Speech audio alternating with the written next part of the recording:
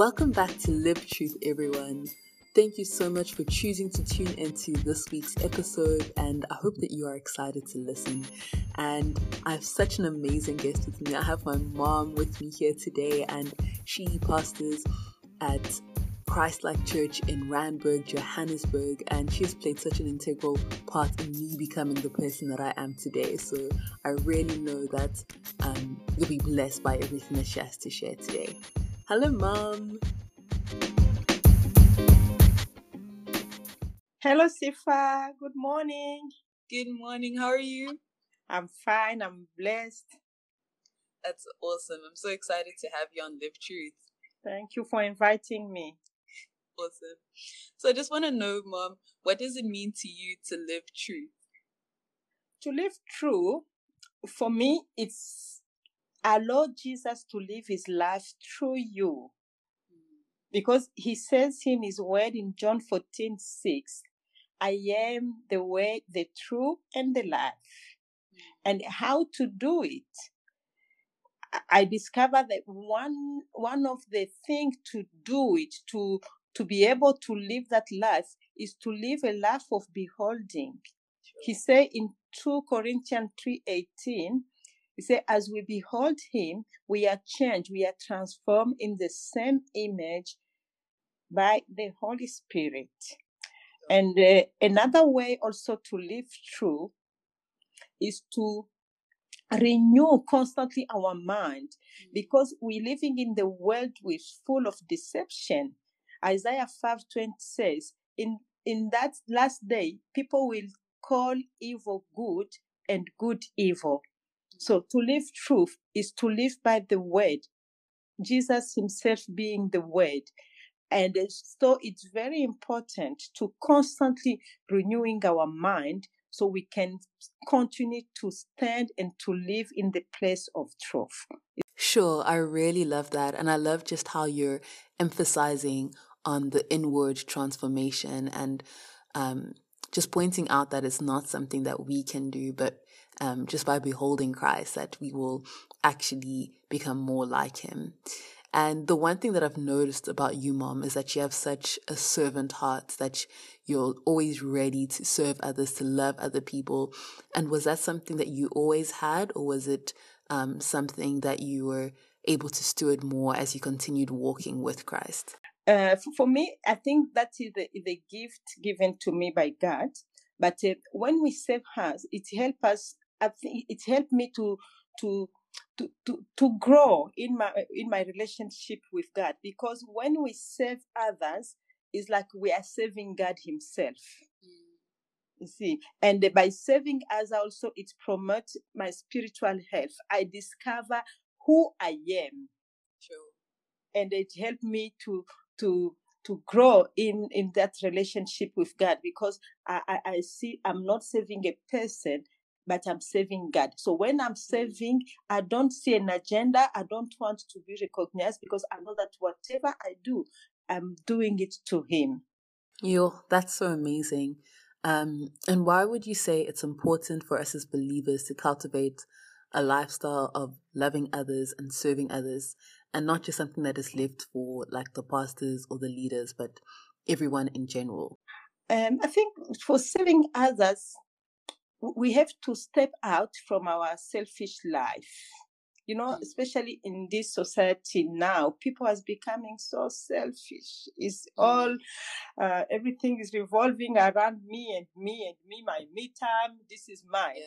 But we have to understand that when we serve others, we discover our God-given gift. Say in 1 Peter 4:10, he said, each of you have received a gift. And he says, minister it to one another as good steward of manifold grace of God. So how are you going to discover your God-given gift if you are not serving? Sure. And when you have a gift, if God gives us the gift, it's not for ourselves. A gift is meant to be given. So, and this gift have to be developed. This gift have to grow. So by serving others, you will discover yourself, oh, I can sing. Yes, I can preach. I can cook. I can do this. I can pray. So I think we have just to step in, starting slowly. And as we start slowly, you will grow, you will increase. Even the talent, when you have a talent, your talent can't be manifest if you're not working on it. And we are the believer, by saving, you're going to find yourself now a patient. When you are not saving, you don't feel comfortable. I think it's just a heart, and this heart have, because God has given it into us according to 1 Peter 4:10. So we have to use it. It reminds me the parable of talent. The Bible says Jesus gave to one 5 talents, another 2, and another 1. But those who did work on their talent, they did get a reward. But this one with 1 talent, he did bury it, and we know what happened. They did even take it, the one he had, and give it to the one who did have more. So it's very important to save. This is such amazing truth, and I just love how you show that if you want to really discover our gifting, want to discover what the Lord is wanting to do through us, that it is in that place of serving others and in that place of giving up things that only benefit ourselves, but doing things that benefit other people, that we will discover that, which goes completely against what culture speaks about nowadays. Because a lot of people think that if I just do things to just better myself, or things that will make me better, then I will discover more of my gifting, then I will grow in all of these things. But it's actually in the place of doing those things in order to serve other people that we will actually grow and discover more of the gifts that God has placed within us. And just another thing I loved about Jesus is that he said that if we want to be great, that we need to be low and serve others. And a lot of us want to be great. We can't lie. A lot of us do want to be great and to do amazing things. But a lot of people nowadays don't do it from a place of going low and serving others. Do you think that message has been lost within the church? Oh, yes, it has been lost. And I think we are the leaders. We have to remind people about it. Yeah. Because this upside message of Jesus Christ, it defies the common sense. Our natural inclination is to be on top, to be recognized, and the word does it. The word help us to be on top, No one wants to be low, you see. And unfortunately, the church also have copied the behavior of the word. You see, it's like the word has come and infiltrated itself in the church, and we're starting to do things, according to the pattern of the word. But the Bible says, do not conform to this word. You see, but it's easily to be conformed, And we have, as a Christian, we have to remind ourselves that Jesus himself says in Mark 10:45, the Son of Man did not come to be saved, but to serve. And I know we are the pastors sometimes, without knowing, you find yourself, someone have to carry your Bible, someone will.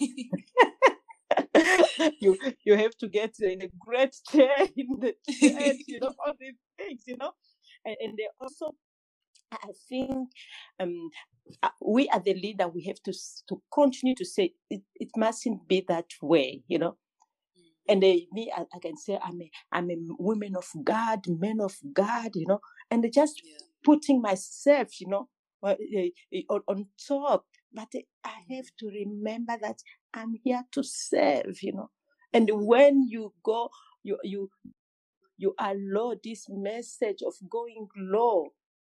And to what I can say, this message just to you are immersed in this message, you will find God himself promoting you. You see, what we do, the world do self-promotion, but in the church we have to understand that it's God who does promote us. And when God says, I will promote you, he will do it in an amazing way, with effortless, you know what I mean? You don't need to sweat when God's starting promoting you. And God promotion, sometimes it doesn't come with the blink, wow, everyone is amazing, but He just do it slowly, as they say, the kingdom, it come, the way the thing growing the kingdom, it's like you sleeping, you just wake up and you see things is happening. You don't understand how, but it's God's the mighty hand of God that is working. So when we want to be promoted, we mustn't do it by ourselves, because it takes a lot of effort. And what you build yourself, sometimes it's difficult to protect it and to make it grow. Just allow God to promote us, to build our life, and it's gonna be amazing. Sure, I really love that, and I definitely agree that anything that we try to build, we won't be able to sustain. But anything that the Lord builds and where He promotes us, He will be able to sustain us at that level. And just when it goes back to serving others, there's a lot of people who really want to have that heart to serve others, to love others, and maybe do things, maybe serving in their local church or just being helpful to people in general. They do it from a place of obligation or of trying to be right with God. But how did you get to a place of being able to serve others with a love and a passion? For me, the revelation I have to serve others from the place of love and passion is because I have learned to see others as Jesus see them. Wow. You see, when I'm serving you, Sifa, as my daughter, I'm not serving Sifa, but I'm serving God through you. And what I do also, I take the focus out of myself, but I put into the person I'm serving. So I say, I'm not serving this person, but I'm serving God. And knowing that whatever I do, the Bible says, I think whatever we do it as unto the Lord, So when I'm serving, when I'm cooking, I say, oh, I'm cooking for the children of God. And I put all my passion, when it comes to do those things, I just do it. I do it intentionally. And sometimes also we want the Holy Spirit to say, do it. No, we have to do. No. I will do it. I will do it. And it's the way the perfectioners come, because I say I'm serving God. Imagine serving the King of the universe, the Lord of Lords. So when we understand this, we will treat our friend, we will treat our family in a better way, because we know that we are not straight serving them, but we are serving God through them. And that is a revelation I've discovered. That's such a good perspective to have. But I think a lot of people may struggle with that because people are flawed. We are all flawed and we can hurt each other. So I just wanted to know, have you ever dealt with disappointment or hurt from people when you're serving and loving them? And how were you able to overcome that? I have struggled with it. Disappointment, pain, betrayal, the backbiting, people gossiping, and especially when you discover those who are doing it is the people you have invested, the people you have loved, See, if I can tell you, it's painful. It is painful. But what I come to realize that if they did it to Jesus, Jesus, when He came, He was saving, healing the people, resurrecting the dead. But the same people who were crying, Hosanna, Hosanna, the same people who did say, crucify Him, crucify Him. So if they did it unto Jesus, who am I? Sure. The Bible says a servant can't be greater than his master. So if they did it to Jesus, I have to expect that to do to me as well. But sometimes we do forget, and already it's painful when it comes for people who that you love, But when you realize that they did it to Jesus, why not me? So how I did overcome the disappointment, the hurt, the betrayal, I acknowledge the pain. It's very, very important to acknowledge the pain, Sure. When you acknowledge the pain, you bring it before God. And you say, Lord, I've been hurt. And you pray for the healing. God will heal you. And then you forgive. You decide to forgive. But sometimes when we talk about forgiving, is not forgetting, you forget, you forgive, but you forget, it means you're going to realize that you've been healed. When you think about the event, but instead of feeling the pain, you will just feel compassion towards the person. And there you will know that really I have forgiven the person. Wow. And you realize that God healed me. Yeah. And the next step is to take a decision to refuse to stop loving. Yeah. Sometimes you can say, they did it to me. Never, never, never. But you say, anyway, I will continue to love. And you confess it. You speak it. Yeah. Sometimes your emotion won't agree, but you just keep saying, I'm a loving person. I love this person. And you will find yourself just loving the people who hurt you. But it doesn't mean you are going to expose again, you learn from the situation, but you keep loving it. We have to keep our love on. Yeah. Because the love is a great weapon. So when we understand that love is a great weapon, and when people hate you, it's because they want to disarm you from that weapon of love. Sure. So when you discover it, you say, I will keep loving no matter what. I choose to love. And you have to take that decision. But the feeling will follow after. That was so good. And I think it will apply to people, even if it isn't linked to serving and loving others, but just in general with dealing with hurt and disappointment and knowing that we can bring our emotions to the Lord and that He sees us and He understands us as well. And I just wanted to ask you, Mom, if you can please just pray for us and just to pray for just for whoever's listening, that they may also be able to develop a servant heart, and just for anyone who's struggling with hurt or disappointment from church, from people, that the Lord may come and heal their hearts. Yes, let's pray. Father, we thank you because you did love us first. Thank you for your love that is alive in us. Father, I pray for everyone who is going to listen to this message, this podcast. Father, I pray that they will experiment your love. Because your word says that your love has been poured out in our spirit, in our heart by your Holy Spirit. I pray for the increase of that love. You said, oh Lord, love understand, love forgive. Father, I pray for those people who have been hurt in the church, in the society. You are the God who heals. I thank you, Lord, by your Spirit, you touch every broken heart, you restore it, and you bring it to wholeness. Father, I pray that you will grant your people the revelation that you have saved us to save you and to save one another. Thank you for this culture of saving that you activate in the life of your people.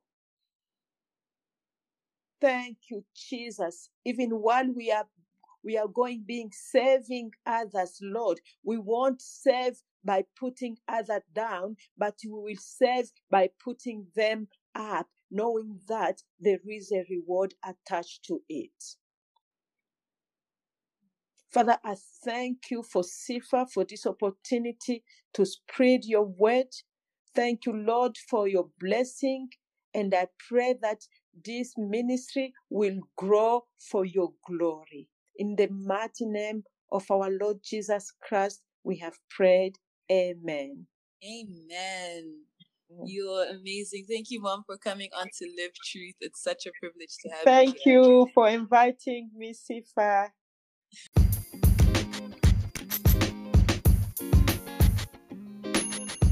Thank you so much for tuning into this week's episode of Live Truth. I hope that this episode inspired you to live in such a way that you're able to love others and serve others with passion. So if you really enjoyed it, share it with your friends, and don't forget to even give me some feedback either on Instagram or even let me know personally what you thought of the episode. And yeah, guys, I hope that you're inspired to think truth, speak truth, and live truth.